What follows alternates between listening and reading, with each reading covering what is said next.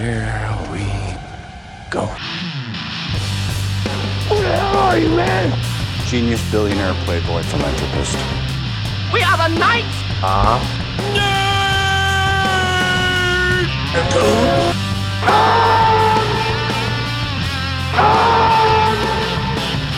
Hold on to your butts. And now for something completely different.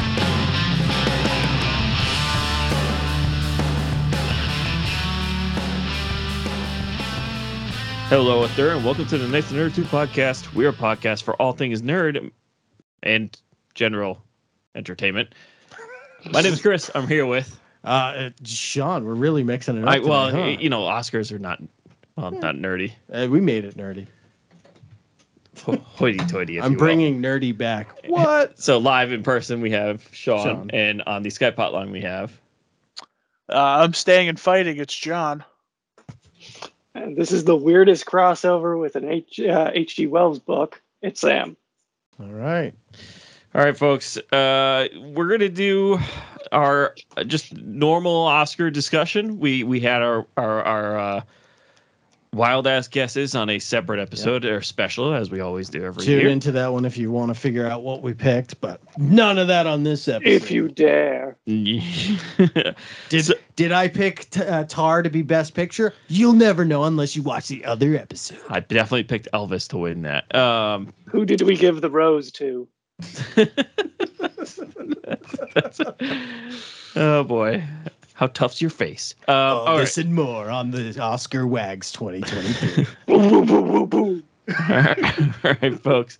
Oscars is live on the 12th. We have the 95th Academy Awards on March 12th, live on ABC. And they start early in the day. This is like red carpet and all that other junk. But to be clear, you can watch this on ABC channel on TV or with like YouTube Live TV or Hulu Live TV, I think. Yes. There's a few different ways you can watch it, because I know that a couple of years ago we had this issue where it's like, can we watch it streaming? Can we not watch it streaming? Do we need a TV subscription? You can do it a couple different ways. Anyway, Oscars are happening this Sunday. We talked about it numerous times. What happened last year, and I don't know if we can top what happened last year.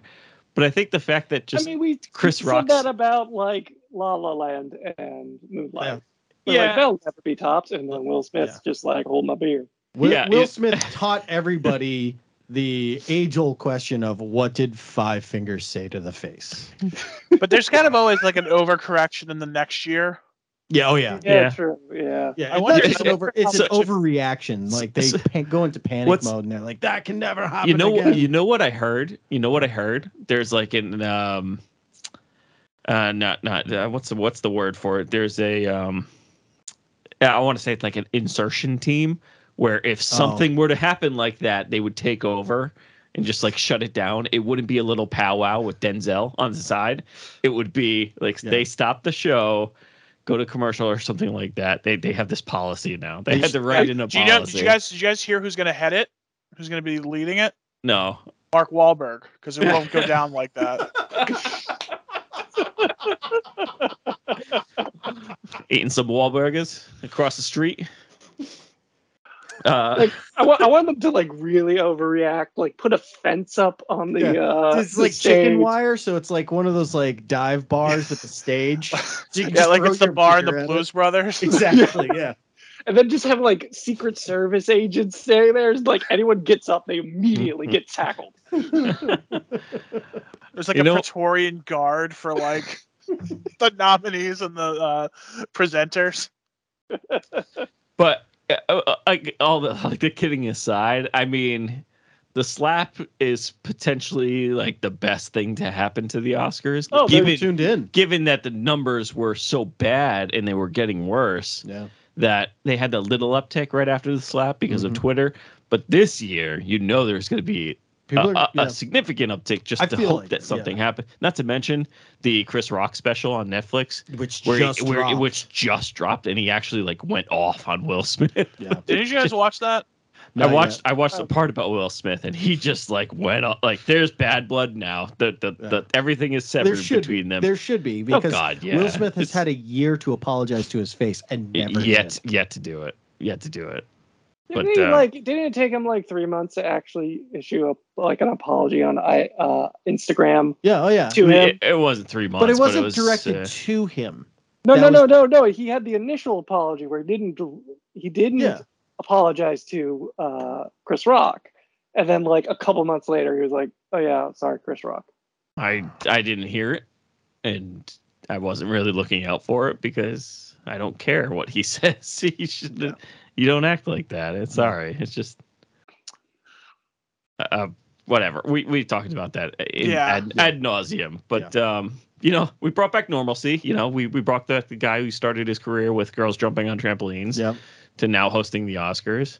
But and possibly one of the biggest late night shows. Yeah. Did either of you guys watch the it was like a short film about him getting the nomination where it was like with John Hamm and the other guy from I Top did Gun. come across that. Yeah, that was pretty funny. Like they bring in Billy Crystal and they're like, "You sure you can't do it one more time, Billy?" He's like, No, I'm done. So one question I have for you guys. Let's give away the Oscar Wag episode. But this is out there. It seems like Everything Everywhere All at Once is going to win a bunch of Oscars. Mm-hmm. Even the big one and some other big ones. What do you guys think of that? Because, I think a lot of times Oscar movies seem to most people, I'd say, kind of hard to connect with or to, honestly just watch. Yeah. So they're not very accessible. And this is something that's it's not Top Gun Maverick. It's not like The Dark Knight or something like that. It's not like Titanic winning, but it's way more mainstream, sort of out of left field versus what we've seen in the last 10 years, I'd say. I would personally say since I started caring about the Oscars, this is one of the first years where it is favorited for Best Picture. And I know I've talked to many people who've never seen it, and I just highly recommend this movie. Like, it doesn't matter who that person is. I'm like, no, you should watch this movie. It's a really good movie. And like, I mean, I just go back and I think of all the other like Best Picture nominees or winners even. And like, which ones did I like the most? I hate to say it, but it's probably personally Shape of Water was one that I really liked, but that's still not one I would go out and be like, no, you really need to watch this. Like, I can't. Can I ask you, recommend have you ever rewatched that or since I haven't. Oscars? No. Yeah. And I've rewatched Everything Everywhere multiple times.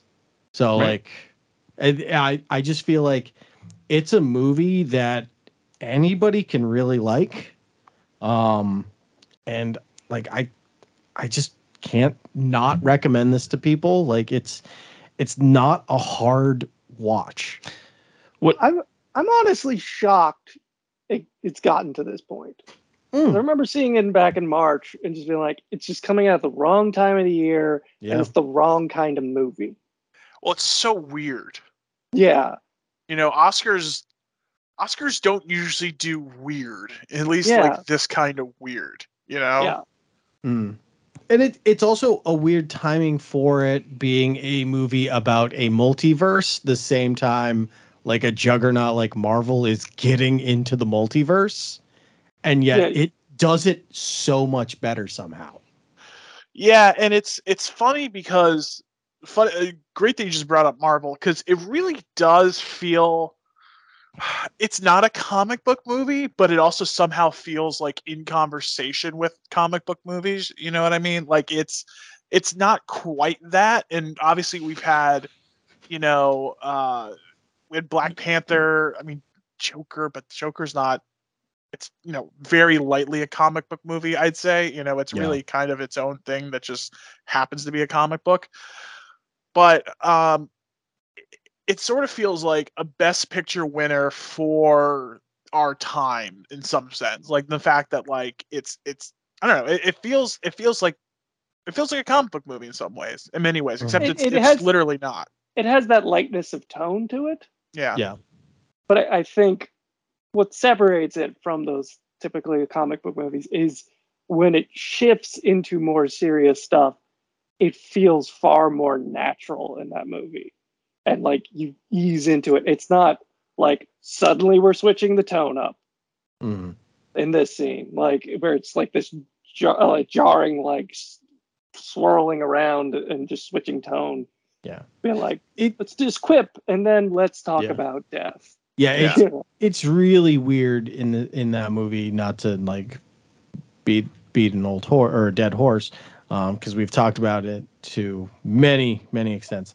But like talking about tone, like I mean, there's funny parts, but like the one part that always stands out to me about that movie is when it's like kind of a light tone, and then she becomes like the kung fu, like she gains the kung fu ability.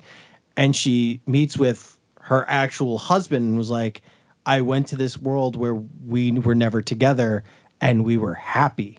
And just how devastated that makes him in that moment, which like 2 seconds ago, she was just like going off on Jamie Lee Curtis, like kung fu wise, and like ended up shoving her head in the wall. And it's just like that funny scene of her just kind of sitting there with her head in the wall. And then she has that conversation with her husband. And it's just like, just the tone shift is just, it's perfect. But it's like completely out of both sides. Like goes from hysterical to like heartbreaking in like a drop of a hat. And it's just very surprising that a movie can do something at the like same that. sort of moment. You mentioned that line where it's like, I went to another universe where we never got together and we were both really happy. Yeah. It's both a hilarious line and a devastating one as well. So it'll win a bunch of Oscars. Yeah, I mean, it's favorited to win a lot. So yeah, it's nominated for 11. I think the record, it's not the record, right? Record's 13 or something. I think so. It's nominated for 11. I don't think it will win all 11. What is that? Does anybody off the top of their head know what the record is for most wins? I think, is it still Return of the King? Is it? I think so. Isn't it like a tie between Return of the King and something else? Titanic, maybe? Yeah. Maybe. We'll have to look at that. It's man, that's like the trivia question of trivia questions of like what movie won the most Oscars. Yeah, and this is just it's what I enjoyed about this year of the field, at least. You know, I ended up seeing all 10 of the best pictures, and we're gonna talk about one of them in a few moments. But it was nice for like the first time in a few years to not be like, God, I hope this one doesn't win. Oh, yeah. Of like last year movie, was Power really of the Dog. Yeah, like, I felt good about Coda winning because it wasn't Power of the Dog, but then like I watched Coda in Dune in like within like a couple weeks of each other with my girlfriend showing her for the first time, and I'm like, which one of these won Best Picture? I mean, I know Dune was half a movie, but like, goddamn. Yeah. But no, it was nice to have that, and I know you guys weren't feeling everything, but I mean, all the movies, not everything everywhere. We all pretty much universally claim love that.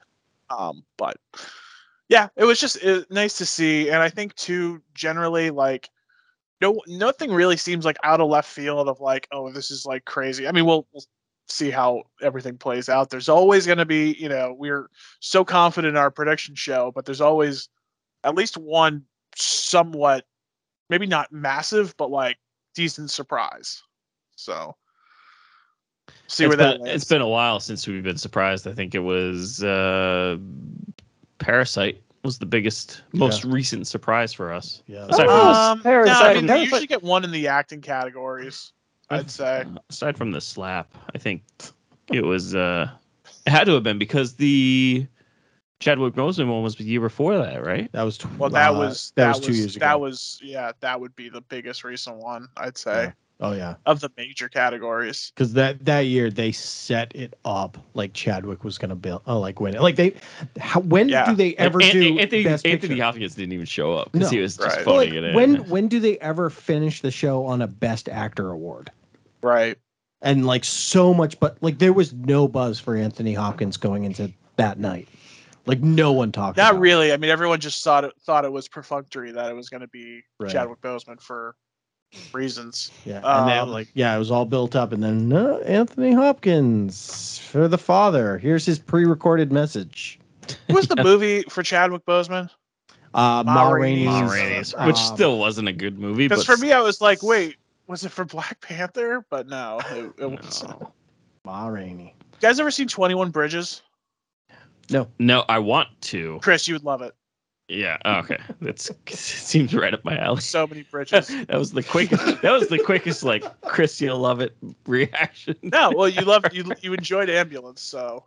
Yeah. Well, that makes sense. John knows my movies. John knows my movie taste. Well, no, it's so just a certain kind of genre that we're into.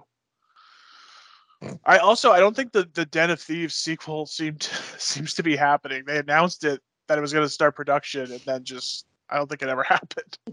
Yeah, lost in the weeds. Yeah, too bad. Anyway, they're making a sequel to Plane, which we also have to check out and watch. But Chris, sorry, any other thoughts on the Oscars?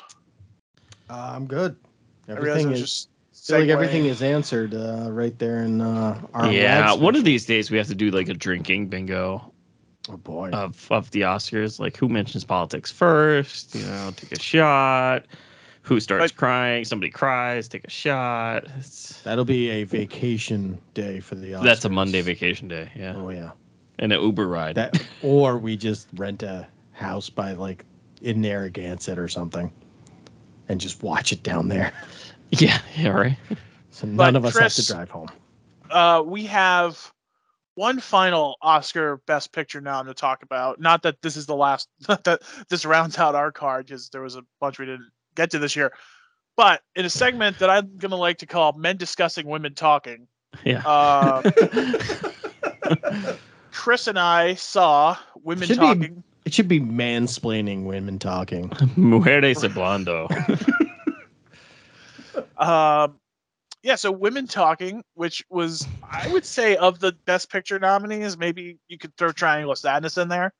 Probably like least sort of widely known about, I guess, before the nominee or before it got nominated and everything. One that for me seemed to like just kind of come out of nowhere. It was released on streaming. What streaming it was recently on? It's on Prime. And it was released on National Women's Day. There we go. Which is today. It is today. That yesterday? No, it's today. So this is how we're celebrating. Sam and Sean. Not with our wives. Not with our yeah. girlfriends, but talking about women talking. Right. Women talking. We should just do a podcast where we just only talk about this movie every week. Anyway, okay. Women Talking is based on a novel about do they ever actually say Mennonite in the movie?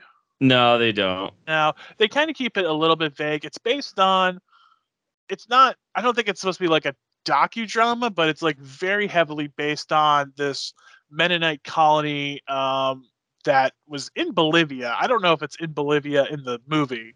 No, or like in some exotic locale. I mean, they filmed it in Canada. So well, they had the U.S. Census drive around, so that's. Well, they said census. A lot of countries take a census. Oh, okay. That was my mystical. But yeah, why would he be talking in English in Bolivia? That's bigger question. Why would you have that in the movie? The census thing? Yeah. I don't know. That's one part of the movie. Okay. So it's about a colony of like an ultra conservative Mennonite colony where they essentially, like, the women are not schooled, are not educated at all. Not literate, can't read. Yep, can't read. All right, yeah. Yep. They don't even really know about what the world looks like. They don't. I shouldn't laugh about this. Well, no, they that's not true. So they know a little bit. So it's like, think of The Village. Yeah. With that Shyamalan movie where they're like secluded enough where they don't necessarily know that there's stuff out there, but they know like there's a university out there, there's cities out there, Think of the Amish. Like Well, they can't. They have but the ability like to weren't leave. they weren't allowed to have a map of the world. Yeah, they weren't allowed, but they know where there's like a minute clinic that they go to. I'm very Right. familiar with Mennonites. Yeah. So, Okay. yeah. So it's one of those. It's like they choose to live there, and that's their way of life. But they know Right. there's outside stuff. And then as sort of part of the prologue of the movie, there have been, and it's one of those where they never really get super deep into what happened. But essentially there's been some men, I don't know if they ever say like how old or whatever, but just men who've essentially like sexually abused some of these women. Various like, yeah, it's happened a lot. Some people, some women have taken action against them. Claire Foy, who, I'm gonna be real with you, I don't know anyone's names in this other than the actresses. Yeah, She's been especially violent, I would say, where it sounds like she, or they had the police come, but they sort of tried to settle it out. So essentially, the setup for the movie is that the women of the colony have sort of come together to decide what they're going to do to sort of deal with the men here. And there's a sort of, these assaults have happened, and at best a blind eye has been turned towards it, if not actually tried to be facilitated or something like that. It's really hard to say. I mean, it's not like anyone's like on trial here. This is the fault. This is like fault one of the movie. They don't really get it straight, because you're looking at this movie at face value and what they give you, and it's, wait, all of these men are verbally, physically, and sexually abusing you, raping you, and drugging you. That's what I got out of this. Like, every single male is doing this to you. Yeah. Because every woman they show has been that way. They've all had like scar, like Frances McDormand had the scar on her face. Like, she's been abused. Her granddaughter, I think, or daughter, whatever, blind eye, that was like, it seemed like there was an issue. And then they're beating the woman. Did they insinuate that's where that came from? Or just no, but I'm assuming that's what it was, because all these women have been beaten in some way. Yeah, let's just say even before. Yeah, but even before the sexual assaults, it was probably not, the best place where, even if it wasn't sexual, they probably were, somewhat physical abusive. Because you see Frances McDormand, who's really not in this as much. Thank God. But she's clearly had a life full of abuse in at least one form or another. Yeah, 2 more minutes, she would have been pooing in a bucket. So I'm glad she wasn't in there that much. Frankly, no matter what she did, she still wouldn't have topped the performances by everybody else. So yeah, and I think she had she was great for what she was in, and then she was out. You know what I mean? Like 10 out of 10 for what she needed to be. She could not have contributed anything to make it a better movie. If anything, it would have made it. Sure. So this is all sort of in the background, or this is sort of the prologue of the movie. The movie itself is essentially the women of 3 families. So you have sort of multiple generations, like 2 or 3 generations in each case. So, grandmothers, mothers, and daughters, essentially debating. So they all take a vote of essentially, do they do nothing? Do the women of the camp do nothing about this? Do they stay and fight, or do they leave? And stay and fight and leave are tied. So they sort of elect these 3 families to discuss it. And that's more or less what the movie is. That's all the movie is. That's really most of the plot. That's like, that wasn't the best explanation either, but no, probably not. You don't need a lot. No, it's to explain a movie. It's about. It's an incredibly dialogue-heavy movie. Women Talking is a pretty good title. all things considered. Because that's exactly what this is. This is like an hour and 40 minutes of women talking, and I think it was good for what it was.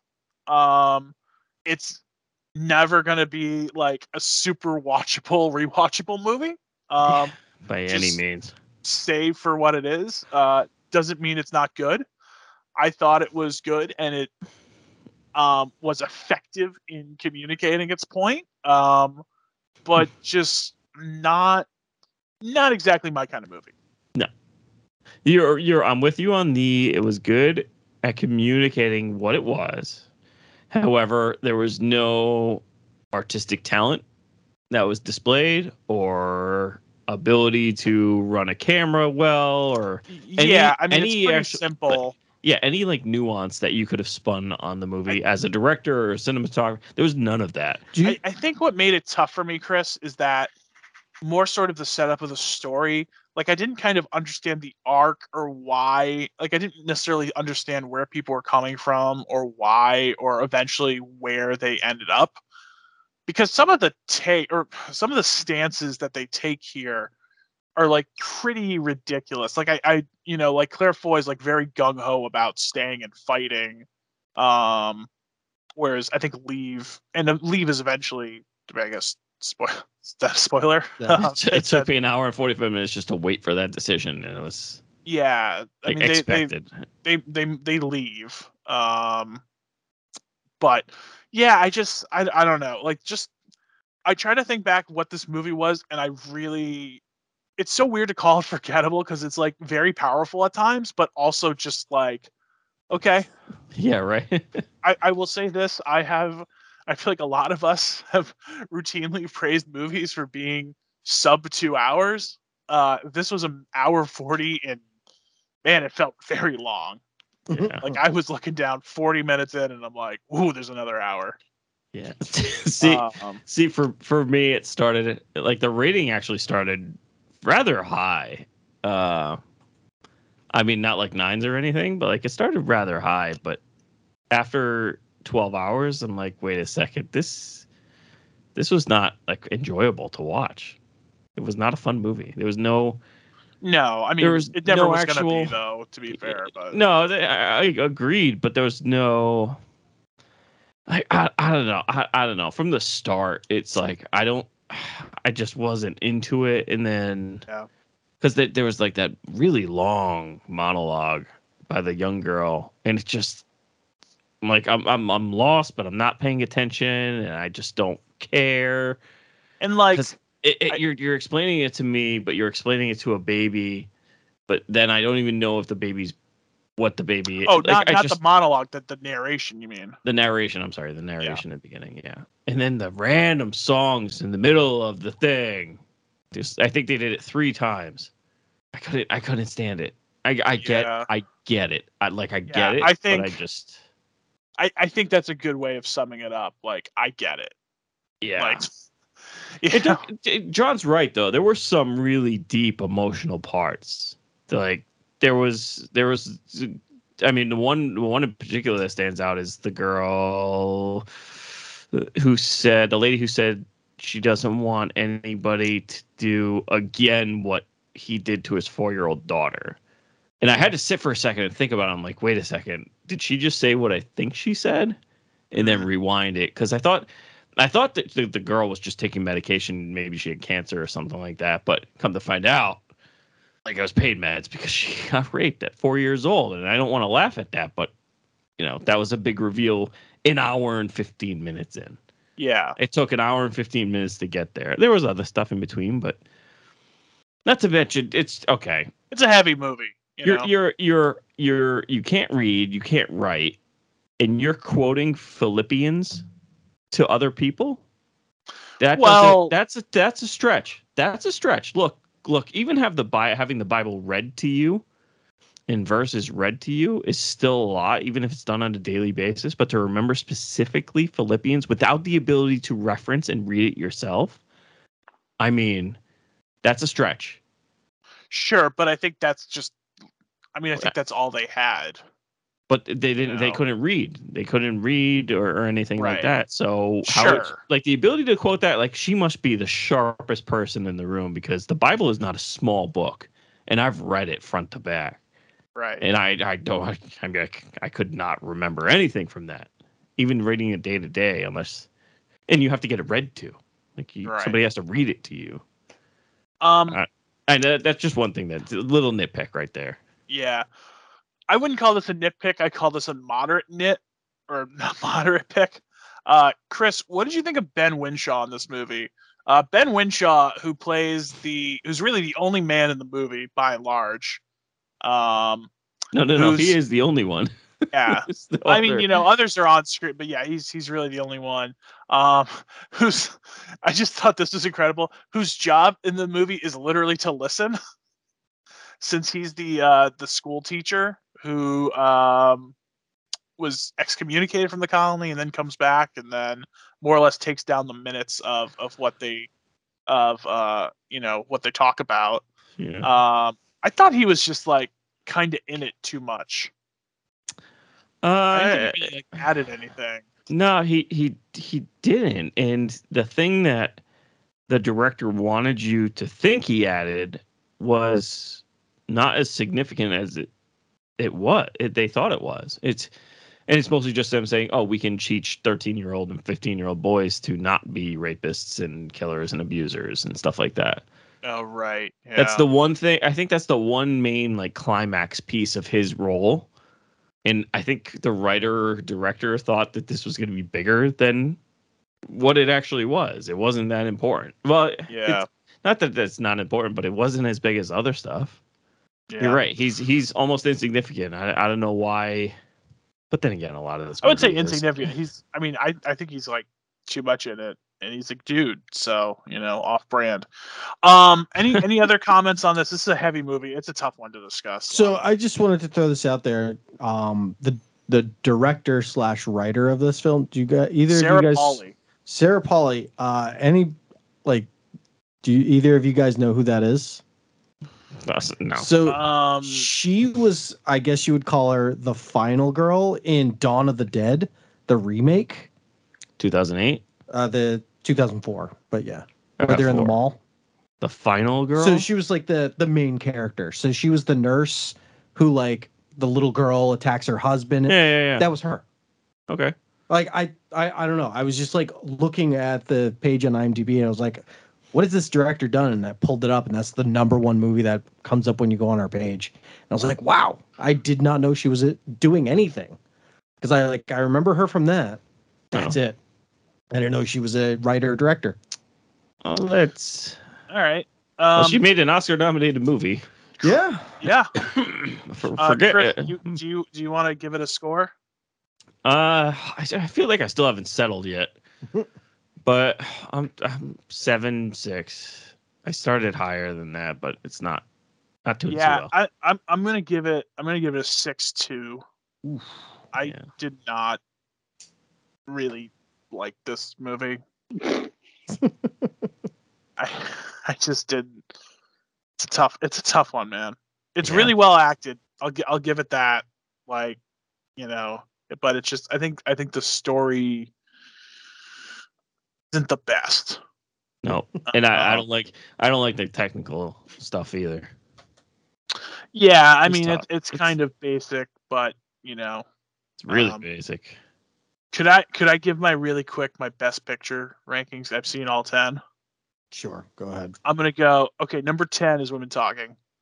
Okay. 9 Triangle of Sadness, 8 Elvis, 7 Avatar, 6 All Quiet on the Western Front, 5 The Fabelmans. Which I don't know. What did we? I guess we never talked about Elvis or Triangle. Did we ever talk about All Quiet? I don't think we did. No. Oh man, Sam, missed our window on that one. Everything and Everywhere, Tar, Top Gun, and then Banshees. My numero uno. Okay. No good segue here. The Mandalorian. Episode 2. Oh, chapter 18. It's chapter 18. Going from raping women to raping a planet. Okay. Sam goes there. Yeah, that's how you do a transition. Yeah, but that's a weird. That's not even true. Yeah. Not even. Anyway, so this fun jaunt has on Bunta Week, no less. So Mando goes to Tatooine, talks to his friend, gets a droid, though not picks the up one R5D4. Yes, R5D4 for anybody who's paying attention is the droid that goes haywire after he sold to Owen Lars on the Moisture Farm in the original Star Wars. Episode 4, such a callback. Once she said D4, I'm like, hold on a second, I know that. There have been other R5s in the R5 was in there. I thought it originally was the Clone Wars one. No, yeah. Once she said R5D4, I was like, oh man, that explains why he's all finicky and like doesn't want to do anything. See, I just assumed he would have gotten burnt out with the rest of them. Nope, he survived. But they take it back, right? Yeah. The Jawas, that's right. The Jawas take it back, and which I mean makes sense that she's very close with the Jawas. She's even dated one. Had a gonk droid in the background there too. Yeah, but it tied right in with the movie, which was it was a nice nod. I liked it. But once we get there, we actually visit Mandalore. Yeah. Okay. So really quick. Did you guys feel like this was going to be a Tatooine heavy episode? Yes. Me too. Yeah. I just thought it was when weird. They first saw it. And maybe this is a string they'll pull on later, but it seems like he was obsessed with that IG droid, and then it's like, well, okay. Yeah, that was odd. Like considering it was such the focus of the episode prior that he just kind of abandoned the whole focus of his character is he doesn't like droids, and she's like, "But take this one," and he's like, "I guess so." Yeah. I think he's starting to loosen up a little bit on the droid trusting aspect. Well, he might not after this episode. Yeah. Well, but is that even a droid? I don't know. It was a cyborg, I guess. Hard maybe. To see. It's definitely something. It had organic parts, and I thought they were really going to get into it a little bit more before it died, but they didn't. But it looked. I have to admit, it looked really. It was good. Terrifying. Like all the stuff looked really terrifying good. At times. Like when he first gets trapped, I was like, "What the hell's going on?" And then you see the eye, and you're like, "Oh shit!" No, there's kind of there's kind of a propensity for modern Star Wars to over-explain stuff. Mm-hmm. So I'm glad, in some senses, that it was okay, you kind of knew what it was. And we didn't literally know what it was, but you knew what the deal was. And in the beginning, we do get over explanation. Which so we're one thing I've noticed about this season is we're getting a lot of over explanation. Like the first episode was Din Djarin explaining to Grogu about how the ship works, and being like, "Oh, that's a Mandalorian castle," kind of them just spoon feeding us information, kind of thing. But in this episode, the same thing happens, but I'm starting to be like, all right, so now he's taking on the fatherly role for Grogu. So he's trying to teach Grogu about the universe and how things work and whatnot. It's no longer a show about him trying to get him back to his people. It is now a show about him trying to raise Grogu kind of as a son. As a foundling. Yeah. So once I feel like my brain switched to that, I was fine with the over explanation. I don't know. It's bad exposition. I understand that, but there's a purpose to it because Grogu doesn't know what Mandalore is. I get him explaining stuff, but it's also just bad exposition. No, I know. You could have him explain other stuff. I didn't mind him explaining this is how this StarCraft works. That works in that because I don't really need to know that information. Right. But him being this is Mandalore. It used to be beautiful once. This is where the Civic Center is. That's the schoolyard over there. Yeah. But I also feel I don't really know that much about the Mandalore. Say Mandalore lore. Well, no, you're wrong. You're not wrong. The Mandalore. Right. It's Mandalorian lore. It's the Mandalore lore. That's exactly what it is. You hit the nail on the head, and you're getting. I'm not somebody who's watched the shows or the other shows or anything like that. So I don't know how deep they go into it there. Clone Wars, the pretty final deep seasons they do, but not. But the thing is, it's like a toe dip. And we get a lot of it in the show, but the thing is, you don't get it live action, and we're getting a lot of this stuff now, and the waters are new. Yeah, the waters are not in the show before. but like when they fly over the Capitol and Oh, yeah. that like so you see it in the Clone Wars and what the Capitol looks like. The look of the castle Yeah. with Bo-Katan, when yeah. she's on, like I knew it was Mandalorian right away. Yeah, but you see the Capitol in the show, and then you in the cartoon, and then you see what the aftermath is of it, and it's incredible. I mean, obviously it's Filoni doing both, so like he knows, he knows the lay of the land, if you would. So I think the thing, another distinction, and I don't want to keep bringing up the show and stuff. The dynamic between the show is Mandalore versus the citizens of Mandalore versus this clan called Death Watch, and you don't get that now. I think Death Watch morphed into like Bo-Katan was a member of Death Watch, right? At some point. No, it was the Death Watch were the bad guys. Yeah, but they were still fighting. Like they all supported Mandalore. Like it was all for Mandalore. It was one of those. It became a two-party system, and like one believed in this creed, and the other side believed in this creed. And the fact that they were kind of fighting each other allowed the Empire to come in and take over, and just everything went to shit afterwards. So, and this is, I think, the best part about the show is that they're stepping into these waters of Mandalore lore, and they're introducing this sect. I think what are they? The Way. The children. Yeah. The children of the Way or whatever it was. They're stepping into that, but the big guy, I forget his name. His father's ancestors were actually part of Death Watch. Yeah. And how do you know that? He mentioned that in the show. Oh, okay. But the character's last name is from the TV show. And who's the leader of the Death Watch? It's Jon Favreau does the voice for both. And But the thing is, like, that is one of the sect that created this issue, and then Bo-Katan is obviously her sister was the queen of Mandalore. Yeah. So you had the queen. So it's going to be Bo-Katan, the children of the Way, and then this guy who's essentially Death Watch light. He's a descendant of it. So you're getting all these like groups together on Mandalore, which is entirely what one of the seasons was about in the Clone Wars. And to me, that's what makes this show phenomenal. Is you're delving into this world where, aside from Coruscant, it's probably the number 2 prominent world in the show that you just simply wanted more of.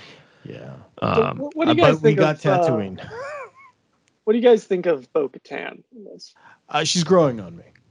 She's definitely growing on me. Yeah, I think this was the first episode where like I actually cared, and she wasn't just someone to show up with guns. Yeah. Like which is funny because the episode prior, she's just like sprawled out on this throne, and you're like, why do I care? Yeah. I thought she got, she can't have the Darksaber, so like she doesn't have a reason to live. Now, can you talk about Darksaber real quick? Yeah. Notice I was going to bring that up too. So she took it off the cyborg guy. No, right? It was on the ground. Okay. So does that mean she's got it now? No.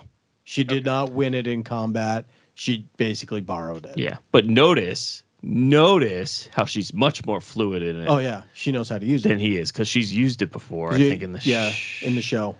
She ripped that guy apart in like 2 seconds. Which, if you watch when Mando uses it, when Din Djarin uses it, it's still very heavy for him, and he still struggles to use it. Like it's not like when Bo-Katan uses it, and she's like, "Oh yeah, no, it weighs nothing." For him, you see him physically trying to pick it up, like it's weighing down a lot, which they brought up in the last season, how like you're fighting it. Yeah, you're fighting against it. You should be fighting with it. And he needs a lot more training on how to use it. But obviously she's had the training. So but I'm just so excited the way they're going right now with the whole Mandalore stuff. Like, I mean, he's dedicated to this.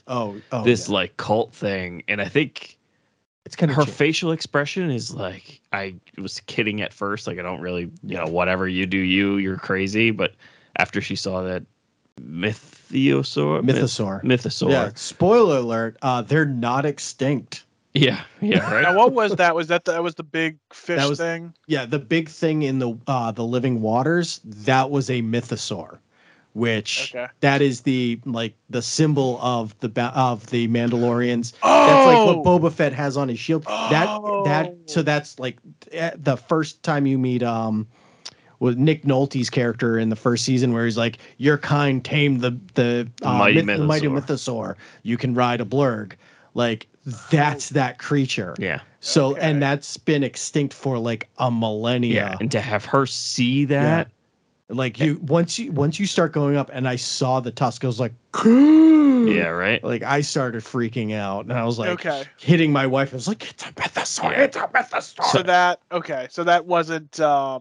There's a scary monster. That's Right. like, That's a meaningful. No, that is like she's now like realizing that she's gonna the stars tame are it, aligning. and then she's the one to unite all the clans. Right. well, No, not necessarily that, but I think it's more of a sign like, my goodness, Mandalore could be a planet again. Yeah. Well, no, I think John, I think you hit the nail on the head because before Din just gets thrown under, she reads that plaque about how the first Mandalore united all the Mandalorians by taming the mighty mythosaur. Oh, and that's then for she sure. sees the mythosaur. So it's up to her to tame it in order to reclaim her throne. What are we That's, thinking? I mean, that's literally, that's Dune, that's Avatar. Oh, that's everything. Yeah. But I don't care. Yeah, right. Do you think it's going to be her or Mando? Well, that's what I was just gonna ask. It's I gonna think be. it's going to be her. I think it's gonna be her because So when he first gets the Darksaber, I felt like he was going to step into the Mandalore role to unite the clans, but everything up until now has made me feel like that's not like what he wants at all. Like he's okay. He's okay with being the right-hand man, unless this show takes like a Game of Thrones and like last second he's just like, oh wait, no, I want to be Mandalore, and that was my purpose all along. Maybe the There's point of the no show. way the show is that complicated, unless Bo-Katan dies heroically or something like that. But But that could be it though. Mm. But like, I don't think like he's gonna take it from her or anything like that, or instead of her. I think this show has become it's her reuniting the clans of Mandalore. Right. Yeah, and him being on the side, right. being like the priest that always follows the leader type, like Merlin to King Richard. He's the mediator of Arthur. of everything. Richard? Yeah. No, it's King Arthur. Can I ask you guys a question? What's up? Do you like this show better than it was just him going to planets? It's a tough one. Season 1 was really good, where it was like Monster of the Week. I really liked that. Season 2 definitely took a bit of a dip when like there was a plot going on. And then with this being season 3, I don't know. It took me a bit today because the new episode dropped today. It took me a while before I was like, oh yeah, new episode dropped. But I feel like after this episode, I'm hooked 100%. Yeah. I cannot, like, no spoilers or anything. Like I can't. I cannot wait to see what happens with Mandalore. Yes. I was not with this episode until Bo-Katan showed up, and then like, okay, this picked up a bit. Mm-hmm. I'm still like iffy. I'm like, okay, there could be an interesting story here. We just haven't landed on like, what the hell are we actually gonna do? Mm-hmm. It's like clearly it's something to do with Mandalore, something about like Darksaber. I'm assuming. I don't know what exactly we're going with on here. But I just kind of regret that the scale has been like ramped up, or not scale, stakes. Like, that now this is about reclaiming Mandalore, as opposed to just him, which I mean, I think would be a cool show. I don't know how many episodes of that I could watch, before it starts to feel a little stale. So I'll give it that. But, you kind of have like season long arcs. I mean, it's like Doctor Who, right? Like there's a new thing every week, but it's sort of lightly serialized and you have a payoff at the end. Yeah, that might be what we're going to get. I don't know. It feels like it's more plot centric now. The pirates are definitely coming back. I mean, oh yeah. we're gonna go back to Tatooine again. I was expecting like, all right, this is gonna be a Boba Fett episode again. Yeah, I was honestly prepared for this to be a Tatooine episode, like fully prepared. The name of it was The Mines of Mandalore. So. I know, but like the first scene you see is Tatooine, and I was like, just knowing this show, I was like, oh, they're gonna show up on Mandalore in the last 5 minutes.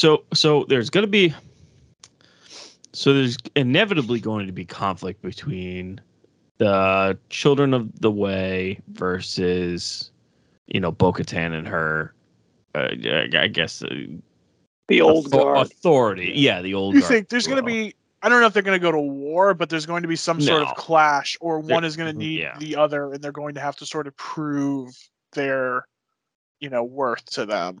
There's going to be conflict, or like I think there's going to be conflict, or I could be completely wrong, and I could go either way, or they simply just join forces, like Mando brings in them to kind of repopulate the world, and restart Foundlings and all that other stuff. Where, she's like, cool, bring them in, everybody who's Mandalorian, come home, let's rebuild and clean out the riffraff, whatever those were. I forget what they're called. Do the Morlocks or whatever? But I bet you, they look like Morlocks. I bet you what's going to happen. You know what? I bet you there could be like a power vacuum once people realize like Mandalore is back again. Because Mandalore had the mines, and Beskar is obviously one of the best metals in the galaxy. So and it was believed no titanium. The whole thing was lost. Yeah, then they believed it's lost, which clearly it doesn't seem like it's lost forever now. So like it could be a power vacuum to try and conquer what's there, and it's just like an endless battle between. And this is the pirates could be the kicker. The start off where they realize that the planet is viable, and then they want to clear it out so they can ravage the mines or whatever it is. I mean, I'm not that it becomes like a politics game, but I'm not opposed to Star that. Wars and politics, never. Yeah, I'm not opposed to that. Two other things. One, now Sam, I understand your reference at the beginning about H.G. Wells. Now you said Morlocks. Yeah. Two, credit where credit's due, because we are, I think rightfully so, jumping on this frequently. Good CGI here. This show, I forget how good this show looks. And like, what's most stunning to me, I know part of it is the volume, but I just think it looks so much like the movies. It's a little toned down. It's not as frivolous as maybe you would see like in Star Wars. Like it's not, the beginning of like episode 3 where there's this huge space battle and everything like that. But it looks so good, and it looks so close. Like it feels cinematically like Star Wars, even though it's just a TV show. Yeah, and like that spider robot thing, I honestly was like, I can't tell what's practical here and what's CGI. Yeah. Right. Mm-hmm. It looked so real. Yeah. I knew something had to be CGI. They're not going to do practical all of a sudden. But it's all this stuff is made by Star Wars fans who are obsessed with this. So it's like, I know I'm going to get a good product because they're dedicated to. Imagine if you got asked to do props for Mandalorian TV show. God. It's just you are all in dedicated. It is not just simply a paycheck. It is you have your imprint on a Star Wars property. Oh yeah, and I would see that little piece of rock over there. I painted that. It took me 6 hours to do it, but I painted it. It looks damn good, doesn't it? Exactly. It's not rushed. Game of Thrones was rushed in certain things, but towards the end it was rushed. Yeah, and it just relied on CGI. But this looks good. Mando looks really good. It looks like there's a lot of time and effort put into it. Part of the reason why so much effort's put into it as a TV show is because nothing's been cooking cinematically. No, in the Star Wars universe. And that is slated to continue as I guess, did they ever really confirm the Kevin Feige movie? But essentially they've wiped the slate clean, minus Taika Waititi's movie that he's still developing. It hasn't actually been greenlit for production yet, which none of the movies have post episode 9. So we've talked about this, about the movies being wiped clean and basically And Star Wars needing a break. Well, directors getting fired left and right from projects. And I did bring up the whole, like, every single director that's been fired had a bomb of a movie right before they got fired.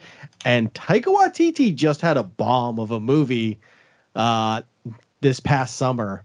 I would not be surprised if they fire him and that movie just doesn't take off. Yeah, so apparently, let me ask you guys this. He's pushing to star in it or be like a big, like more than a, side character. Okay. Almost like Jojo Rabbit, sort of. Right. What do you guys think of that prospect? Because I'm like, I like Taika, but like I'm also kind of getting a little Taika'd out, or like feel like he's definitely one who like foregrounds himself way too much and stuff. Yeah. Well, I know in his every contract he ever signs for any project is he gets to sign off on script rewrites.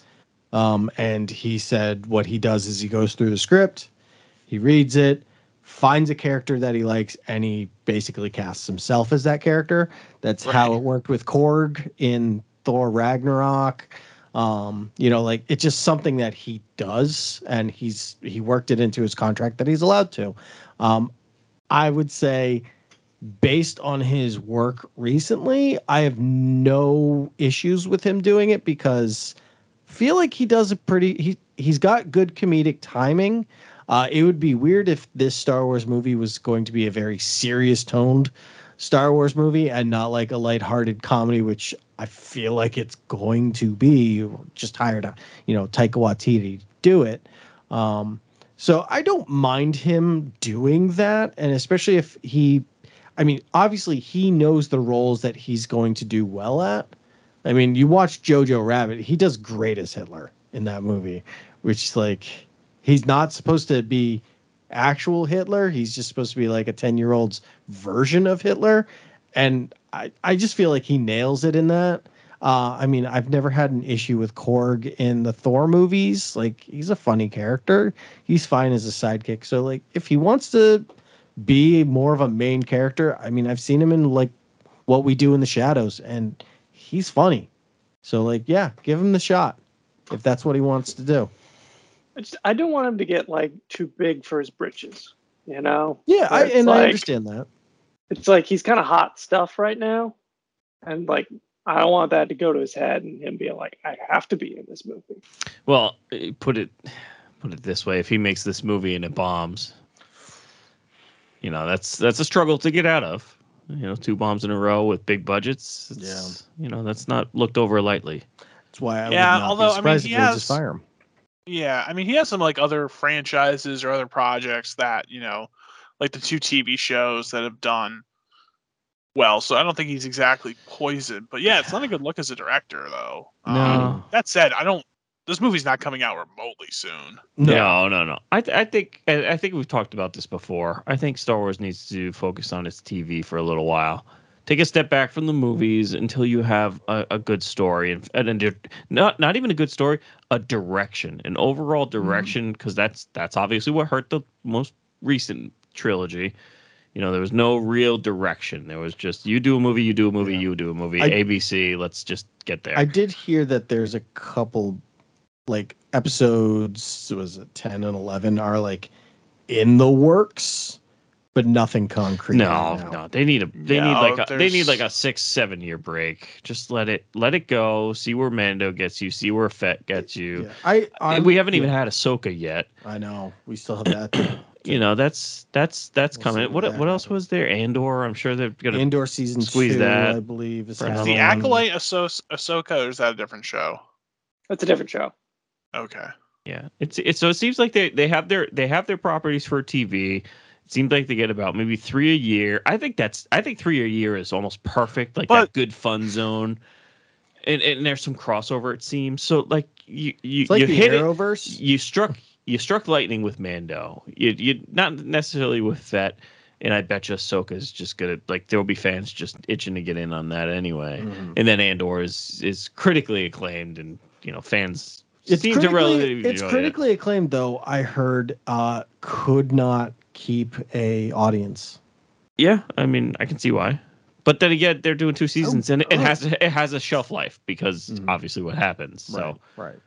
I don't know. I think TV is the way to focus right now. There's a whole bunch of stuff that they could do. I think you're absolutely right, Chris, that they need to find a focus. If they're going to go forward with movies, they need to figure out where they're going. They need the 3 movies written or at least outlined. So with what they started doing with the expanded universe, I guess you would say, outside of film and movies, they started going into the High Republic, which was set like 300 years before the movies.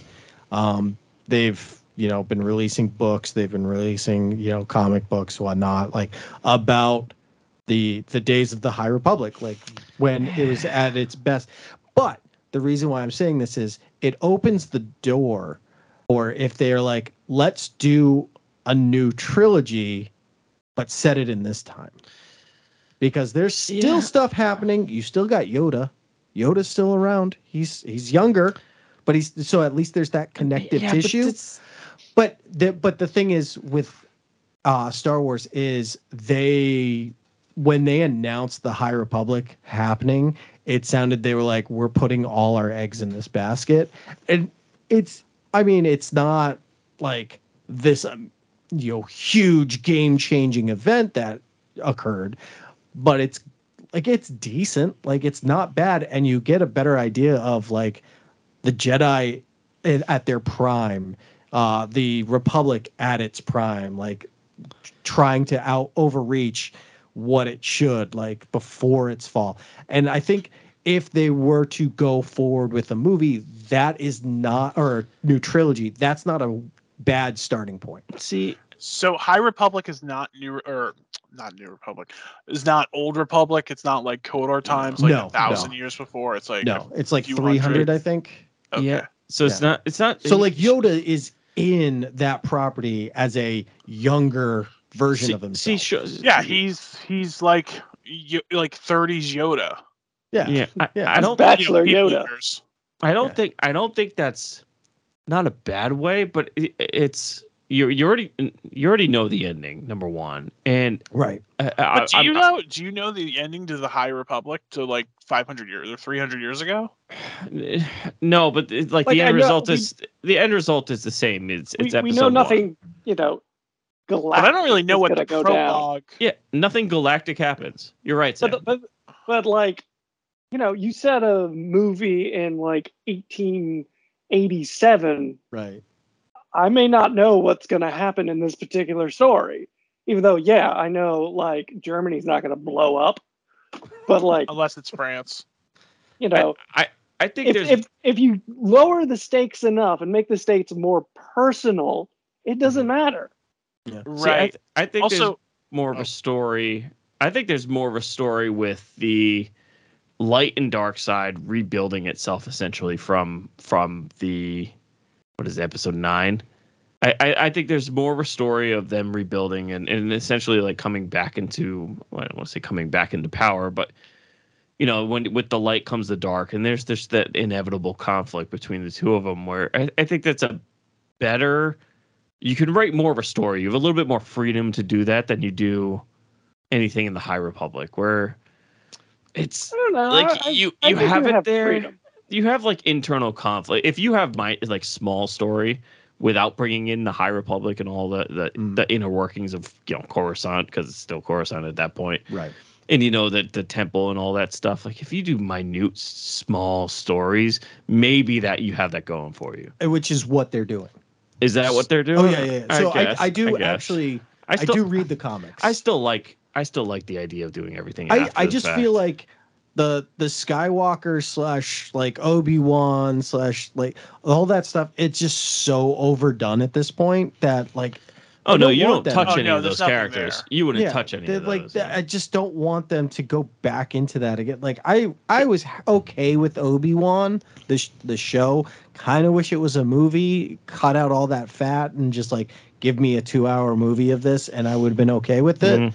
But I personally do feel like going with the High Republic would be a much easier transition because the technology hasn't changed as much. There's still some characters in there that are material's familiar. written already.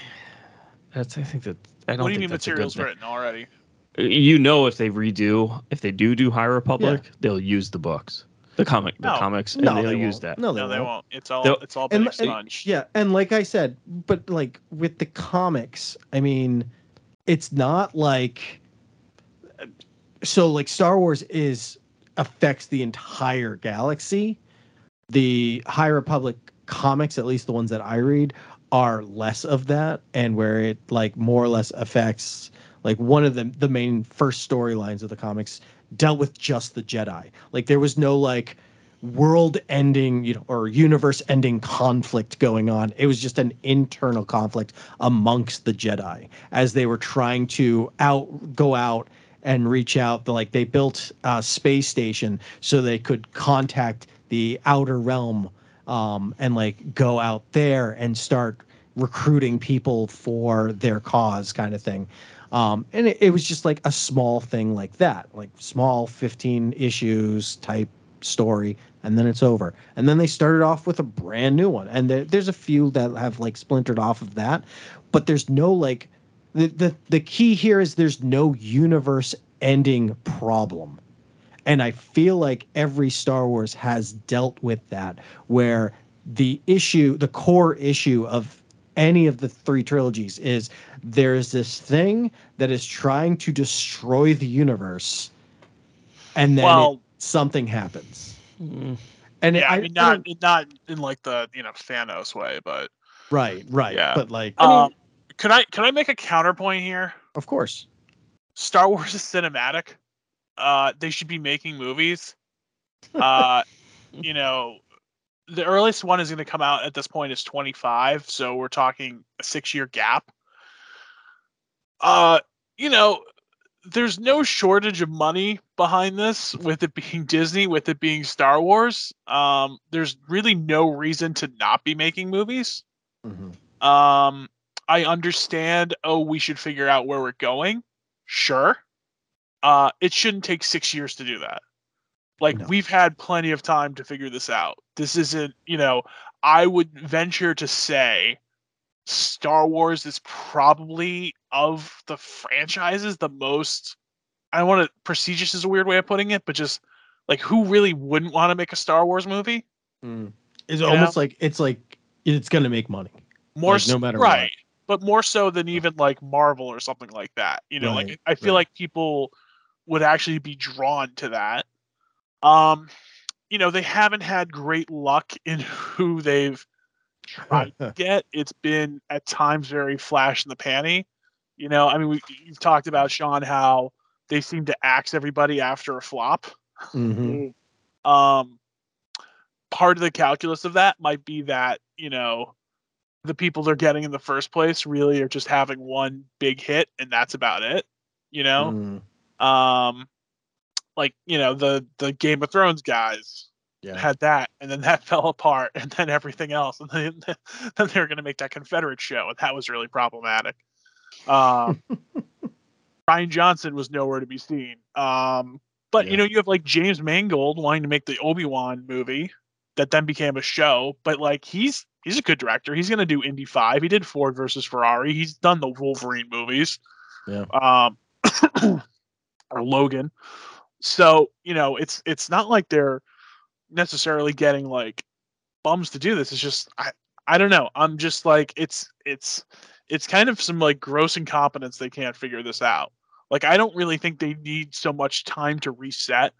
If they're gonna make like a big sprawling trilogy interconnected like the MCU, sure, I understand, like, to Chris's point, yeah, you'd want to plan that out. But like, have they ever really said they're gonna do that? Like, I mean, everything's sort of connected, but it's not interwoven in the same way the MCU is sort of like installments. Isn't it just like, okay, well, we'll make a movie about X and maybe you'll get a sequel sort of thing. And it doesn't necessarily have to be the Skywalker stuff either, which I don't know if that's the reason why, is that excuse me, is that they're just trying to develop, like you said, Sean, like they're just trying to develop 10 and 11 versus just making, some offshoot or some other trilogy. The weird thing was too is they were greenlighting all these trilogies. Like Rian Johnson was Oh gonna do yeah. a trilogy. D.B. Weiss and David Benioff were going to do a trilogy. It's like, bro, make one movie and let's see. I If it feel does like that. really well, maybe we'll make two more, and you can kind of make them interconnected, just like Star Wars. Yeah, I feel like the issue though with Star Wars is if you're gonna make, they've made spin-offs, but if you're going to do a new movie that doesn't have to do with the Empire or the Rebellion or anyone who deals with any of that, Or Jedi. I feel like I mean Jedi have been throughout history. So I mean we'll go KOTOR. We'll even go into KOTOR territory. Like if you're gonna do that, it's got to be a trilogy because that's the Star Wars kind of like.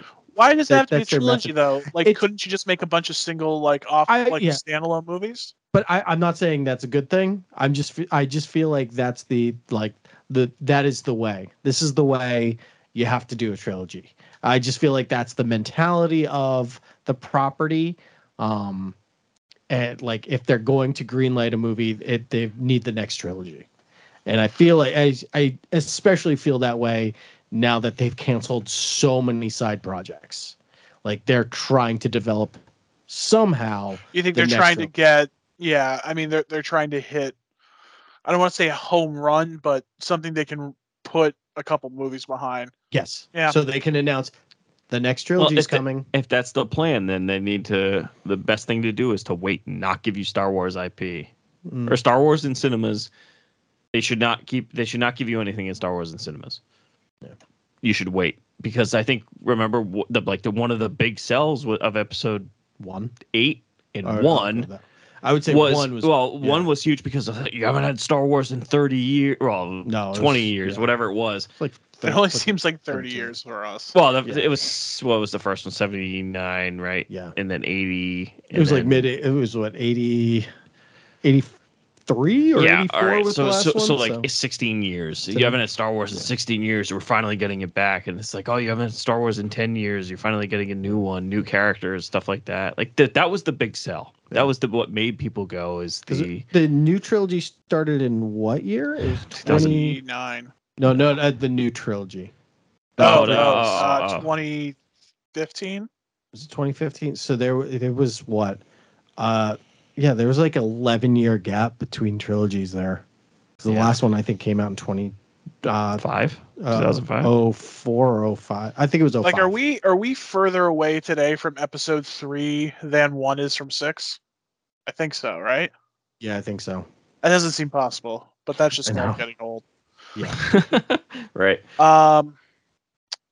Yeah, I think that's a bad move then. If they're just trying to the next movie has to be the first movie of a new trilogy. I'm not saying you're espousing that either, Sean. I'm just saying that's a bad way to look at it. Like you just make Iron Man, and Iron Man's cool. And hey, if none of the other movies work, then you just make another Iron Man and then you figure something else out, like I know they were sort of trying to do the Avenger thing, but like, come on, they weren't like, oh, we're just going to make 50 movies. You know what I mean? Yeah. Like they just wanted to make Iron Man good. Like just worry about the next one. But yeah, I just have that terrible feeling that they're just holding out for the next trilogy at this point. Like they just because that's the Star Wars thing. It's probably though, frankly, it's probably just bad production and like. Do you think people they're talking to? I feel like beating a dead horse. You think Kathleen Kennedy is the problem?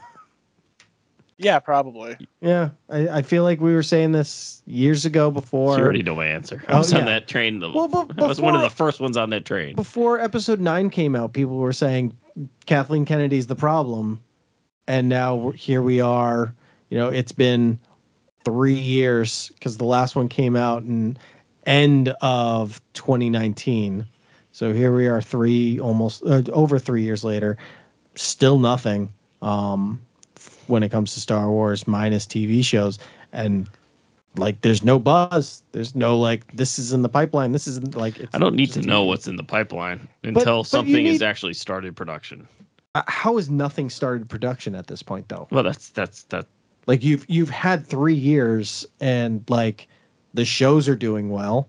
how do you have nothing in the pipeline? Like I know we're talking about, oh well, you need to clear the air and figure it out. Like 3 years is a long time, and like especially pandemic time when no one was working. Well, right, and like literally, if it was your job to figure out what the next Star Wars thing was, and you had 3 freaking years, yeah, like you'd find a direction. I'm not saying you'd have a finished movie in 3 years. No, oh like, God, no, yeah. But you know, like about what the next step is going to be for Star Wars. Well, then that's if there's nothing, then yeah, she should be gone immediately. Yeah, maybe Iger will do that.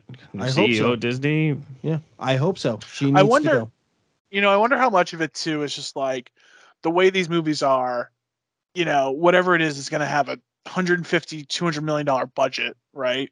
So for them to like, you know, they don't want to make another Skywalker thing. Realistically, you know, I think everybody's sort of acknowledged that that's more or less beating a dead horse. Yeah. So if they go off and do something else, that's kind of a big leap, you know. And it's frankly, it's not Iron Man, you know, where there at least is some IP. You know, it's more or less totally new, unless they make it KOTOR. But like, they're not going to do that. No. You know, do you think they'll ever make a Mando movie? That I think no, but I think the bigger question would be: do you think Mando will ever be in a Star Wars movie? I feel like there's a better chance of that than him actually starring in his own movie. Do you don't think though that they could do it like a finale or like a 2-part movie finale to the show or something like that? I think they could do. They could, depending on how the show. Yeah, depending on how the show goes. I feel like if it's a battle for Mandalore, you know, I think if just the production value itself, like it's mildly contained into small arenas.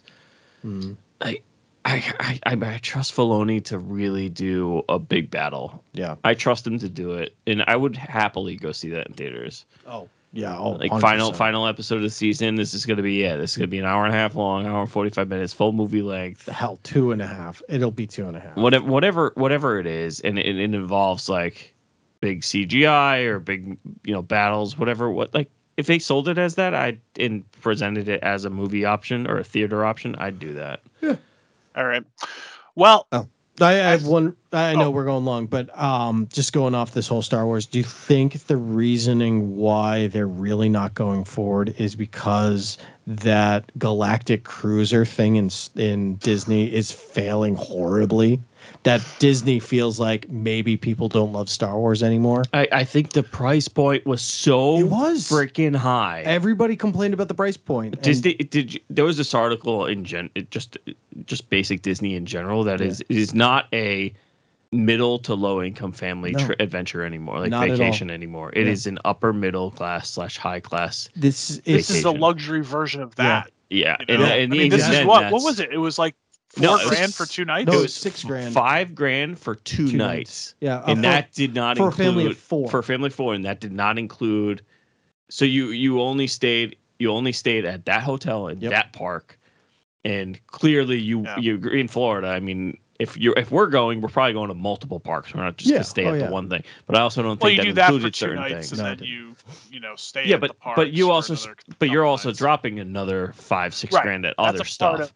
Yeah, I mean that's $6,000 for 2 nights of a 5-night thing. Yeah, you know, or whatever it is. Yeah, it's insane. Do you think that's what I think that's more of a this is a bad park thing we did. And truthfully too, like they have nothing else really like that. They have, but the thing is, they have other themed hotels that are like a quarter of the price of that. Yeah. And they have characters and stuff at those hotels that give you experiences. It's not like an immersive experience. It's not entirely immersive, but is it worth 4 times the cost of the other hotels? I know that for sure. There's a one of the hotels there is like Finding Nemo themed, and there's a pool obviously in that area. And if you jump in the pool and go underwater, they have speakers underwater so you can hear the characters talking. Like, that's pretty damn immersive to me. Like, that's really cool. And I know it's not one of the more expensive places that you can stay. So, like, I would love to stay in the Galactic Cruiser, but, like, I don't care. Like, I love Star Wars. The price point is too much.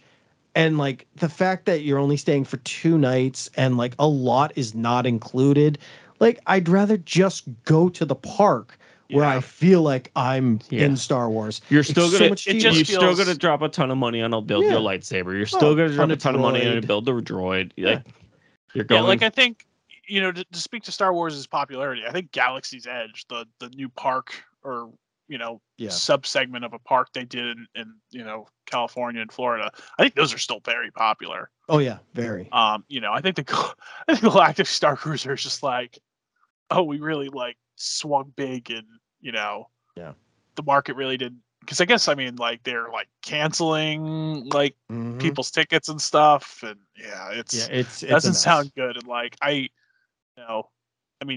it's more or less been around for a little over a year and they're already at this, so it's the cost. It's the cost. It's the cost. Like Star Wars fans are not like the primary are low income or low median income families. Like if this was just one of the hotels, that'd been fine. Like literally, like who was their target market? Like childless couples who both have jobs in STEM. Yeah, right. Seriously though, like I love Star Wars. I could never imagine like pitching my girlfriend to go stay at like whatever crazy thing it was, like for 2 nights. Yeah. The 2 nights really kills me too, because it's like if you look at the schedule too, and it's like, oh, you're really on the ship for like 16 hours or something like. You have to do everything you possibly can in those 16. And there's so much. You get special time tickets to go on certain things, which is fine, but you can also sign up for that if you stay at another hotel as well. Right. Early access to the park, so you can do that too. Yeah. I mean, and what are the odds that a family of 4 has 2 children that are both really into Star Wars and not into Disney princesses? Right. My oldest told me she hated Harry Potter and doesn't want it anymore, and it broke my heart. But it's also like she liked it before, and now she's not. So it's the same thing, like you said with Star Wars.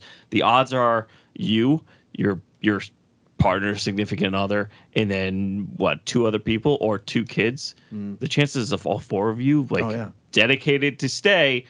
We're staying for 2 nights here, but we're going to move to another hotel and stay 3 more nights. Yeah. And I don't know about you, but I plan on going to Disney at once in my life, probably for the rest of my life, and that's it. And that's when my kids are X ages. Yep. And we are not going to move to multiple hotels. We're going to stay at one hotel. Stay at the one hotel in the park and have the tram access to all the parks. And that's it. I don't want anything out. I don't want to move. I just want to stay in the hotel and go to the parks, and that's it. Yep. The kids are not going to want to move. No. I don't want to move multiple with the kids. Imagine staying for a week and having to pack up all your stuff after 2 nights to go into another hotel. Yeah. Like that's miserable. Do you know anybody who's done this, or like even like through Facebook or anything like that? I've heard people review it on the podcast. Do you know no one you know personally? No, not personally. I do not. I also do not know anybody personally. I know people who've gone. So there's somebody that works for the place that Sam and I work at, where he is huge into amusement parks, does all that stuff, reviews like rides and whatnot. And he's gone to Disney, but he's never done the Galactic Cruiser. Yeah. It's just the price is crazy.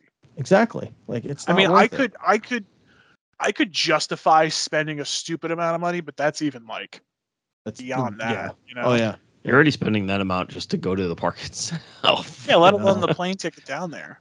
I know. Plane tickets down there is not super expensive. It's like still $500 a pop for a round trip. For Florida from here?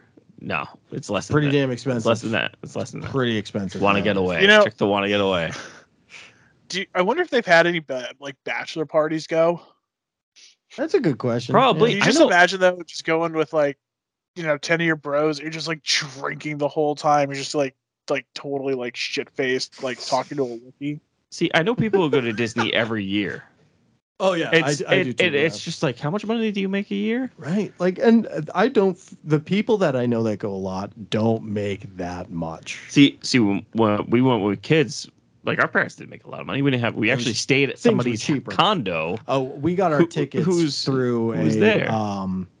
Was it? Oh God, what are they called when you go in and they try selling you something? Scalp. Timeshare. Timeshare. That's it. Oh. Yeah, we sat through it like a 3-hour timeshare to get our tickets. Was it a Disney timeshare? Their thing? No, it was like somewhere outside of Disney, and like Sam, you remember that, right? Oh yeah, it was.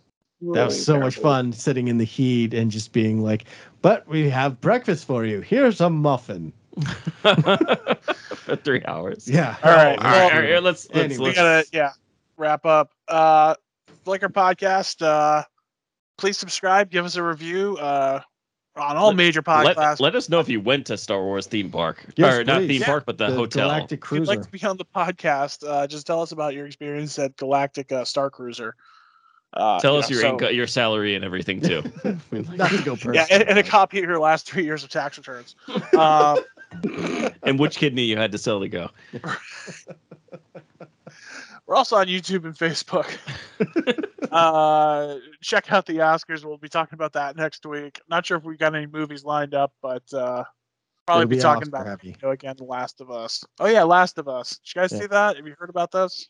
No, I haven't seen it yet. I've been watching them every 2 episodes. Interesting episode. We'll definitely be talking about the finale probably. Right. So a lot of Pascal again, Pedro Pascal. Boy. So. Oh boy. All right.